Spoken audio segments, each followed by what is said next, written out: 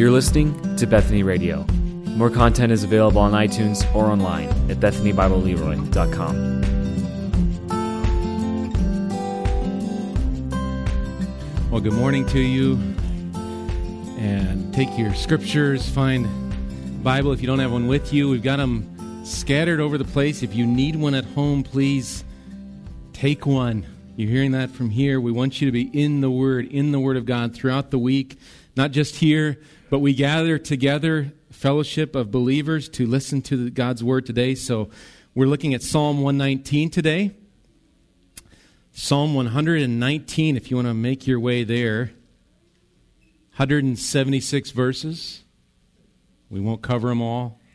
All right, so as you're on your way there, I've got a couple pictures from last week. One in particular, this one here, is from Malachi's here today. Malachi drew this last week based on the sermon we were in Psalm 107. Now, from where you're sitting, it's kind of hard to see, so I did a little work and editing. So you can go to the next one, Caleb, and this is the zoomed in of the cartoon. It's worth reading, okay? Some wandered in desert wastes, finding no way to a city to dwell in. Do you see the guy wandering down there? Okay, cartoon number one. Here we go. Hungry and thirsty, their soul fainted within them. You got an idea there, Malachi, of that, all right? Then they cried to the Lord in their trouble, and He delivered them from their distress. And then the next one, He led them by a straight path. And a couple more, until they came to a city to dwell in. Let them thank the Lord for His steadfast love, for His wondrous works to the children of man. Keep going, Malachi. Thank you. Thank you. Hopefully you've found Psalm 119. We're just going to be looking at verses 1 through 8 this morning. Just one section of this psalm. Let me read God's word to us that we hear from it first. Blessed are those whose way is blameless, who walk in the law of the Lord. Blessed are those who keep His testimonies, who seek Him with their whole heart, who also do no wrong, but walk in His ways. You have commanded your precepts to be kept diligently. Oh, that my ways may be steadfast in keeping your statutes. Then I shall not be put to shame, having my eyes fixed on all your commandments. I will praise you with an upright heart when I learn your righteous rules. I will keep your statutes. Do not utterly forsake me. Let me pray once again. Father, now as we come to this psalm of psalms here, over and over again, the delight in you, Lord, and in your word. Even in here is that phrase, enlarge my heart. Father, would you enlarge our hearts today towards you, not towards man-centered ideas or what the world says this is worth enlarging a heart for, this is worth galloping towards, but Lord, enlarge our hearts towards your greatness, and we find your greatness in who you are in your commands, your precepts, your statutes, your judgments, your ways, your statutes. We pray, Father, that you would guide our time here in your word to hear from you, that you'd encourage, convict our hearts. May we be those who walk in your ways as we hear your word. In Jesus' name, amen. Well, this psalm, as just thinking literature-wise, is an amazing piece of literature. It's quite amazing.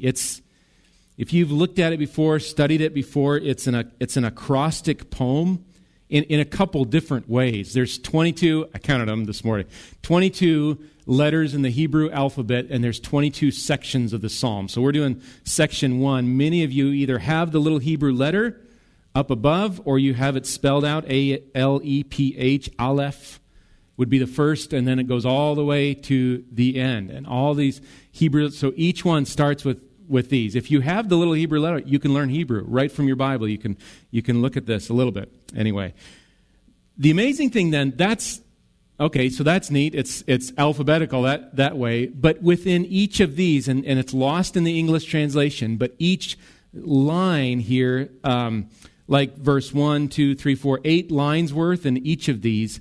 Each one then begins with that same Hebrew letter, the same, for this one, Aleph. So Aleph starts every, basically, break, every verse that we have, it starts.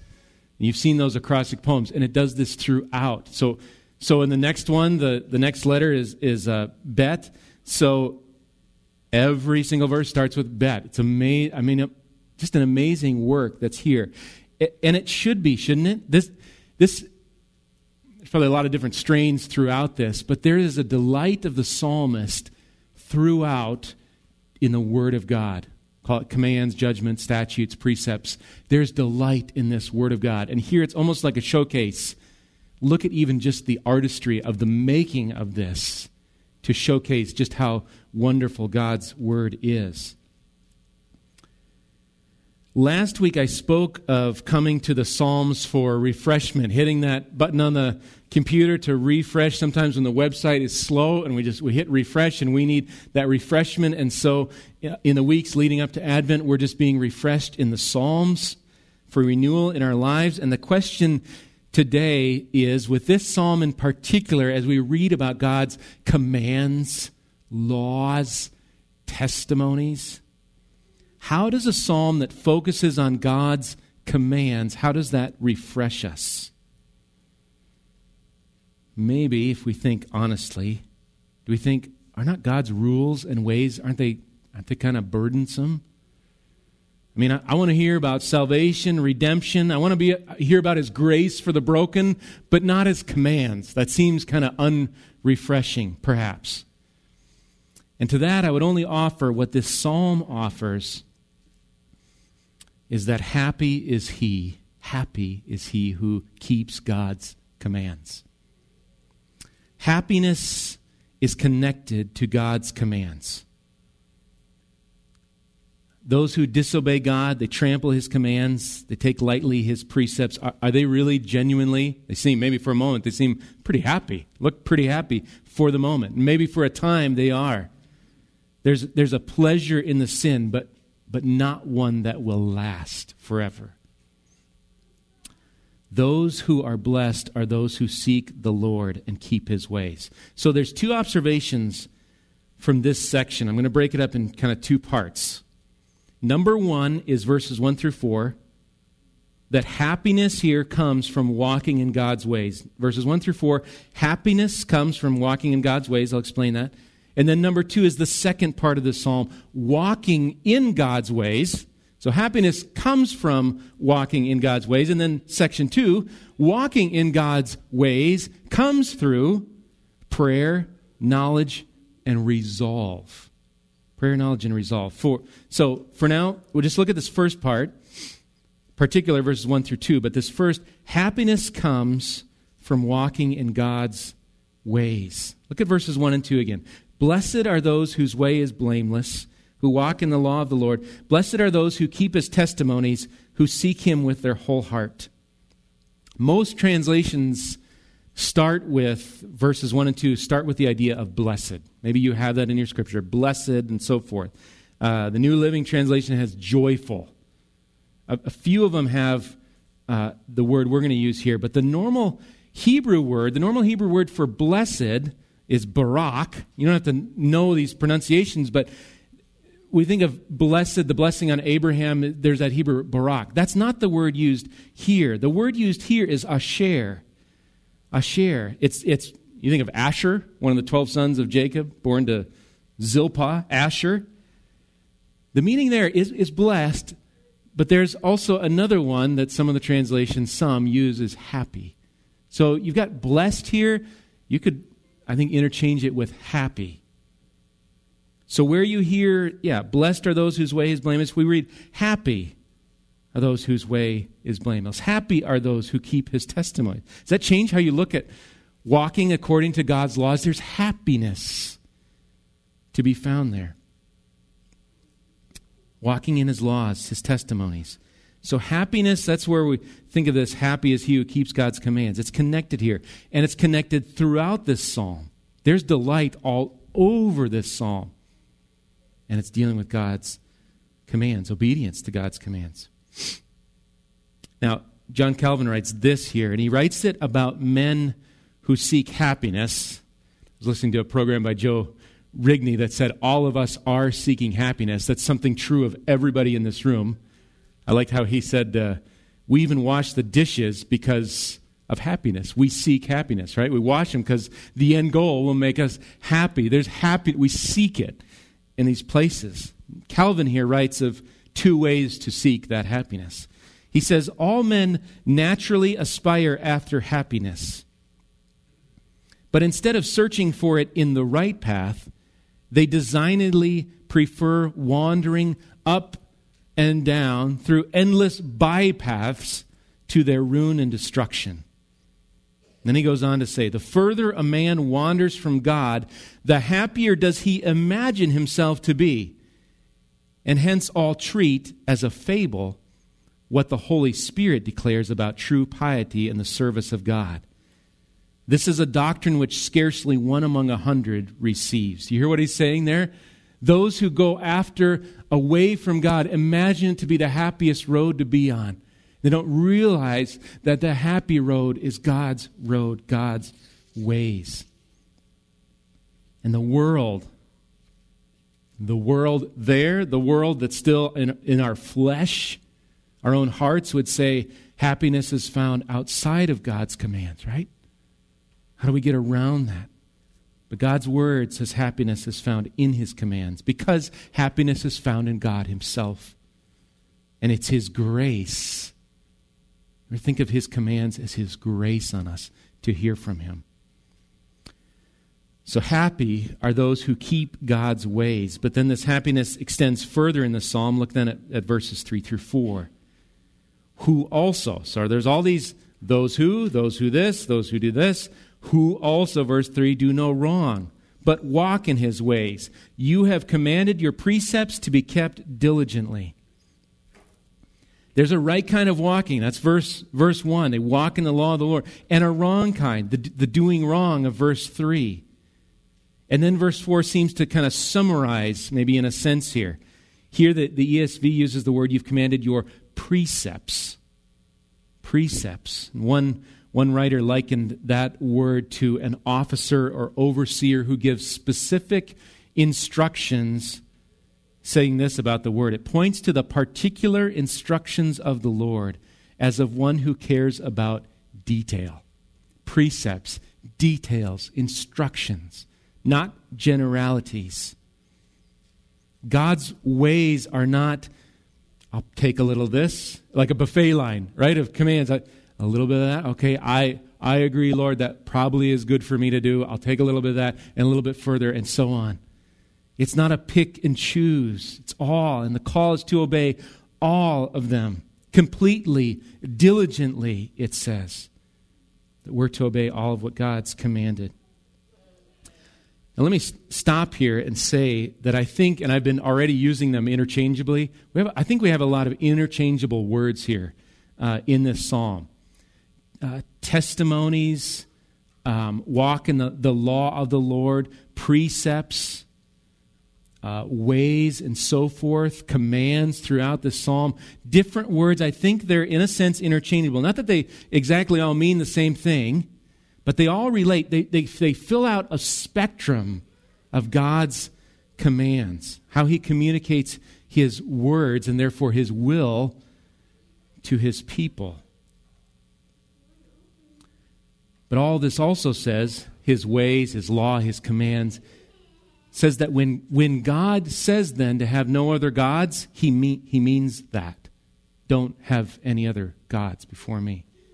When he says don't make an image, God says that, don't make an idol, which to bow down, he means that. When he says don't use my name in an empty, vain, cursing-like way with his name, he means it. When God says, honor the Sabbath day of rest, he rested too. We should find a day to rest from our toiling. And the list goes on, doesn't it? Honor your father and mother, don't lie. All those commands, words of the Lord. But the problem for us is that what are here as good commands. This psalmist says these are good things. They're good commands. We are tempted to see as oppressive. We resist God's clear authority, right? And He's the authority. He's the maker and creator of all things. He can tell us what He expects of us. So are not His laws from the maker and creator, are not His commandments, His testimonies, the best thing for us? So we should look at this and say, this is the best thing. There's not another hidden thing. But that was the problem, wasn't it? It was the problem of the fall in Genesis 3. God's command isn't there. It's just there's one tree, don't eat of that one. One command. Are you sure? Satan comes along to tempt. Are you sure? Maybe there's a trick. Maybe there's something more. And it's just been with us ever since. And we wrestle with God's ways, His commands on our soul. And then we question His goodness and think there's a better way, a more enjoyable way. These verses paint a picture here, a vision not apart from God's ways, but a vision of embracing God's commands, embracing them. The psalmist sets the Lord before him, says, this is what's good, and those who seek Him are happy. They're the happy ones. So there's a goal here, a high goal, verses 1 through 4, walking, keeping, seeking God's ways. But that goal leads to something in verses 5 through 8. I think this is really insightful and helpful to see in 5 through 8. The goal is out there. That way of God's command is happy. It's good because the Maker says this is it. This is how you do this. This is how marriage is to be. This is how you're to worship me. This is all these things. But the means to the goal then, I think we see in verses 5 through 8. Look first at verses 5 through 6. I'm kind of breaking this up in two sections here. Verses 5 through 6. Now the psalmist, he's talking about those, right? Those who, third person, those ones over here. Now 5, it gets personal. Oh, that my ways may be steadfast in keeping your statutes. Then I shall not be put to shame, having my eyes fixed on all your commandments. You see that? Oh, verse 5, oh, that my ways may be established. Oh, that my ways may be steadfast. If only my ways were committed to keeping your statutes. Do you hear what he's doing here? There's a prayer. He's praying. Prayer, faith, dependence. All these words of this. Happiness awaits the ones whose ways are steadfast, and the prayer is, "O Lord, make it so." I see happiness. This is what I'm to do. Lord, oh, that my ways may be this way. And the implication here then by that prayer is that his ways are prone to unstableness, prone to not be firm. Maybe wanting in his mind to follow God. I want to, but I find my flesh is drawn to disobey. Remind anybody of Paul? So if we think that the psalmist, if he writes this, I'm just, as I come to this, is he writing as one, this is a psalmist, boy, I wish I had his kind of faith. Seems like he's got it all together. This psalm does away with that. There's prayer here. He's a man, we're going to see it more, he's a man dependent on God. Now, verse 6 here gives the goal, kind of the result of his prayer. Oh, that I may be steadfast in keeping your statutes. Then, so as a result, I shall not be put to shame. And when we wander, we all know that when we wander from God's ways, we face the same thing Adam and Eve did in the garden. We face shame and uncoveredness, nakedness, if you will. There's that shame in sin. We're embarrassed. Really hard. It's why it's hard to admit we're wrong. We're embarrassed. I should know better than this. Or maybe we know it here and we act and we're shamed. The psalmist is praying for steadfast ways that shame would not find him. With his eyes fixed on all your commandments. There it is again. Statutes, commandments, judgments. fixed on, Lord, what do you have? But as we read through verse 6 and then not a corner really, but just continue on to verse 7, I think there's a connection between 6 going into 7 of another. We're talking about walking, the means of the goal, of the happiness of following God's commands, prayerful, dependence. Here, I think we could say knowledge. He's got his eyes. Verse 6, my eyes fixed on all your commandments. Verse 7, I will praise you with an upright heart when I learn your righteous rules, when I learn them. The means of following God's ways, we've got to know what are those ways. Right? We've got to learn about them, see them, learn them.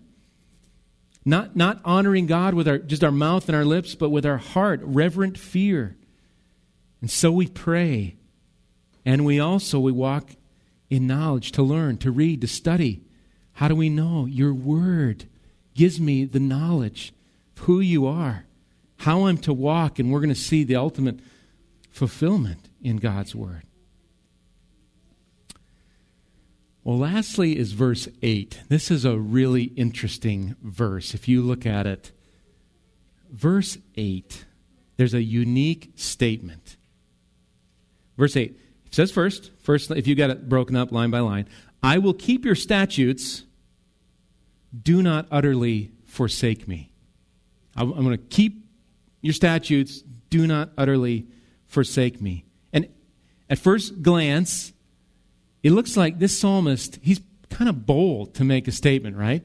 I'm going to keep your statutes. And we might kind of question him. You know, we've failed over and over again. Maybe we want to say to the psalmist, hope that works out for you. I doubt it. Doubt you're going to keep them all. That kind of idea. I mean, in our own lives, how many times has God said, don't be angry, don't lie, hide the truth, keep these laws, and yet we struggle with this? And so we read this. We read him saying, I will keep your statutes. And we say, how can he say this? And yet the very next line shows this heart. Do not utterly forsake me. I'm going to keep these. Don't forsake me. Charles Spurgeon is going to help us out with what he calls a happy amalgam. That's not such a big word, is it? Amalgam. A mixture. I love the iPad. Press the word, find the definition, right? A happy amalgam. A mixture. There's a happy mixture in these two lines. The one is resolution, resolved. I will keep your statutes. The other of this amalgam, this mixture, is dependence. You got resolution and dependence together. Illustrating, Spurgeon points to two different people we meet. He says this: we meet with those who, to all appearance, humbly pray, but there is no force of character, no decision in them. And consequently, the pleading of the closet, prayer, right? The pleading of the closet is not embodied in the life. So he's saying there's those that humbly pray fervently and yet not seen in the life. Then, to switch it, it says, on the other hand, we meet with abundance of resolve. I'm going to go do this. I will keep this. I got resolve. Attended with an entire absence of dependence upon God. And this makes as poor a character as the former.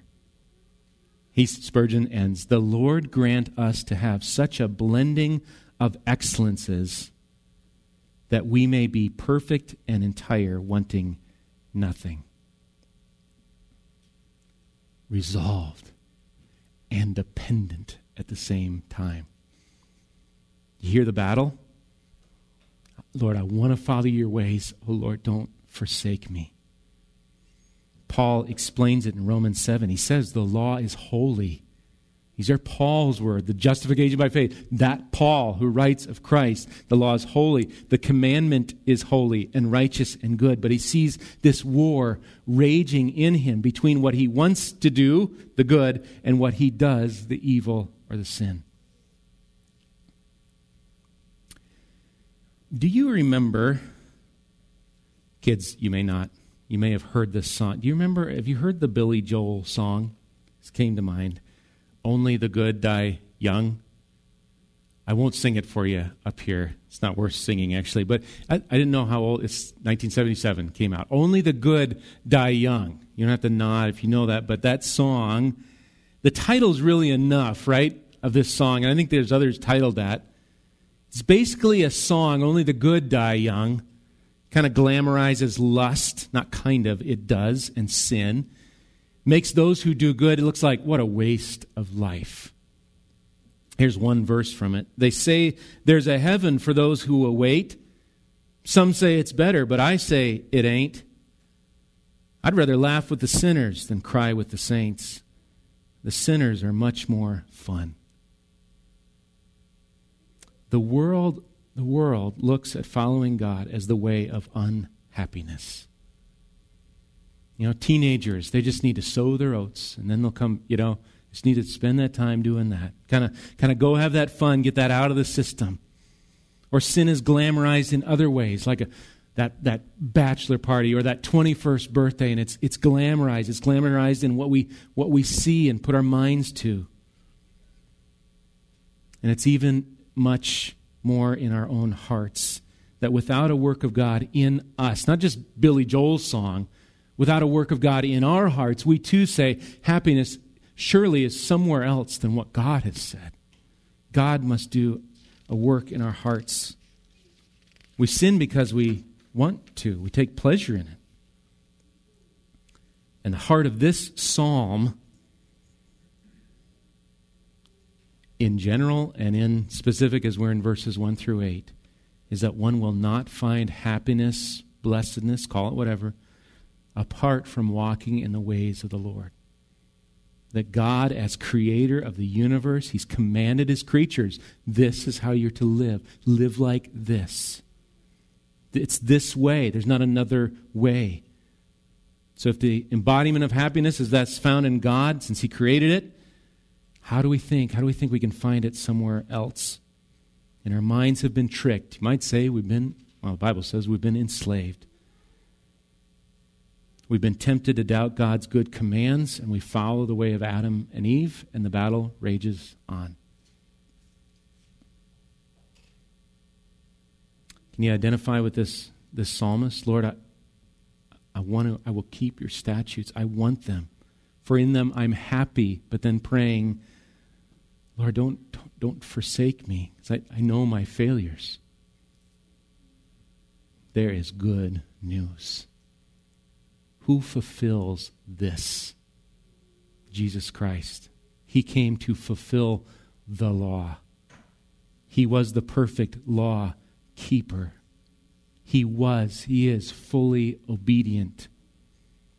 And He came to free us from a bondage we could not free ourselves from. We cannot keep the law. It's part of that's what the law shows us. Don't do this. Well, I want to do that. And we can't keep it. We're under condemnation. We face God's wrath and His forsaking us. But if you are in Christ, if you have trusted Christ, repented of sin, looking to Him, then you're set free.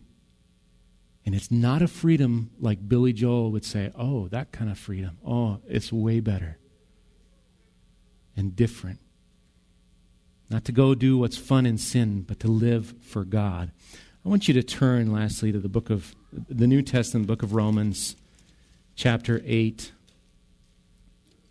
In these sermons, I can't remember when we've been at this place. It almost feels like it's been a week or two and we were in Romans 8. And we'll keep coming back to Romans 8.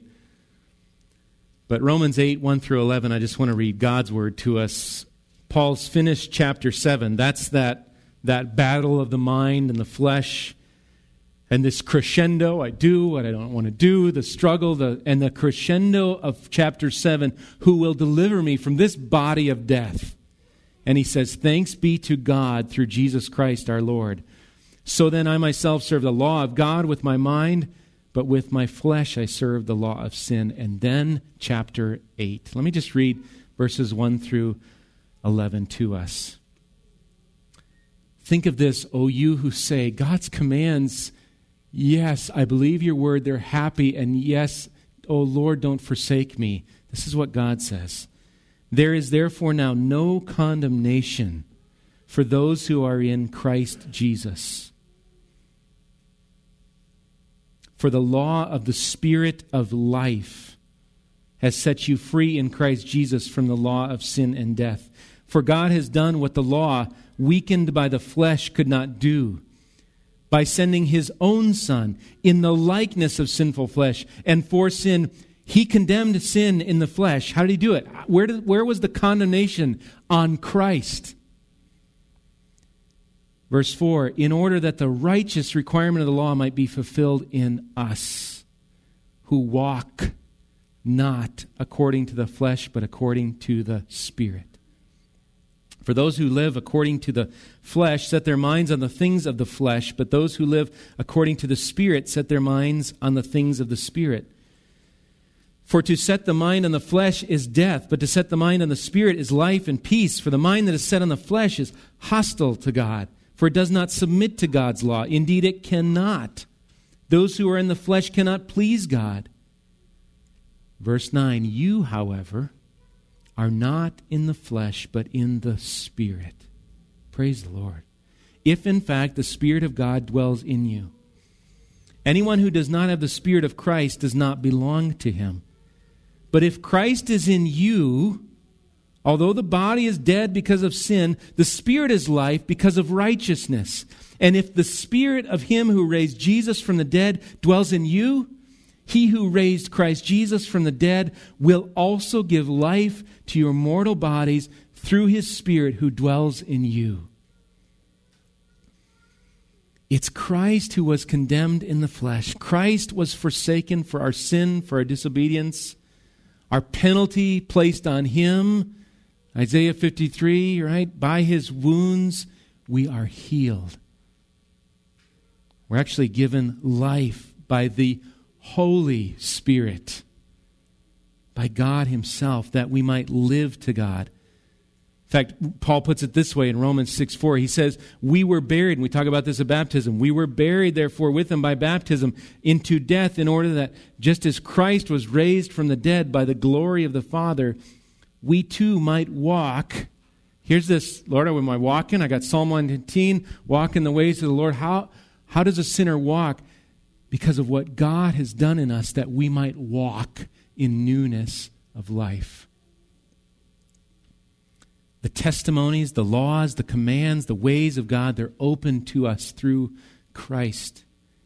Happy are those whose way is blameless, who walk in the law of the Lord, who keep His testimonies, who seek Him with their whole heart. And praise God that He's made a way for us to be happy in Him, and it's through Jesus. He's freed us to now follow His commands. One more quote from Spurgeon. You'll probably hear him a lot. I've got a commentary by him on Psalms. It's long, but here's one.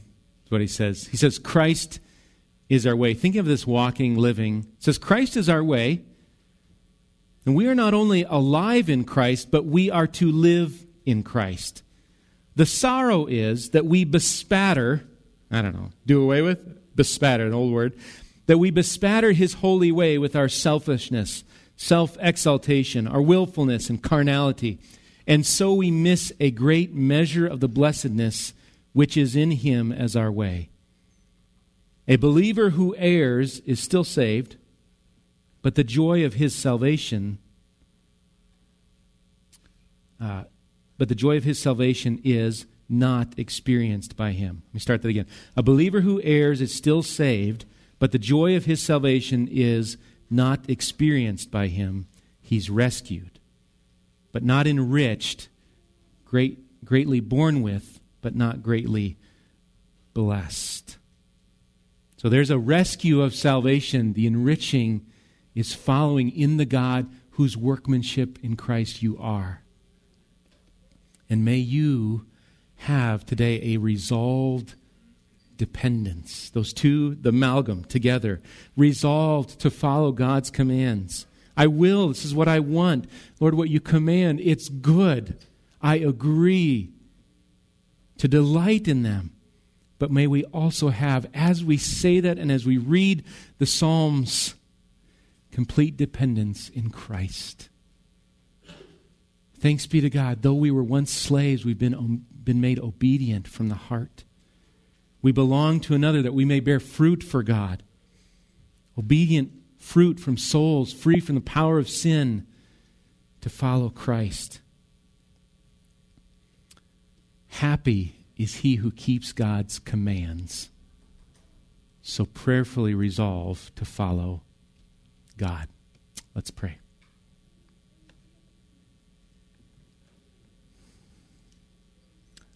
Lord, I pray for each soul in this room that can hear and understand what is being said, that there would be a resolve towards your word that says your word and nothing else. That we say with boldness and a solidness, Billy Joel got it wrong. He may carry a good tune, but it's wrong. Happiness is found in you, in your ways, in your commands, in your word. May we resolve this. And then, Lord, we praise you and we give you thanks. For you saw our need and our weakness and our inability to follow. As we sang today, you left your glory. We left you, Lord, but you left your glory. So we're going to celebrate in months to come, celebrate throughout the year. You left your glory to come for sinners such as us because of your great love and grace and mercy, your steadfast love for those who you would call to yourself. Lord, I pray for any in this room today that are not sure of where they are at in Christ. They have not given their life to you, put their trust in you for salvation and said, you are my Lord. May today be that day of salvation for them. May we who have followed Christ for years resolve today, Lord, I will keep your statutes. Oh, do not forsake me. Oh, Lord, thank you for Jesus. We thank you for your word today and your grace to sinners like us. In Jesus' name, amen. You've been listening to Bethany Radio, a production of Bethany Bible Church in Leroy, Minnesota.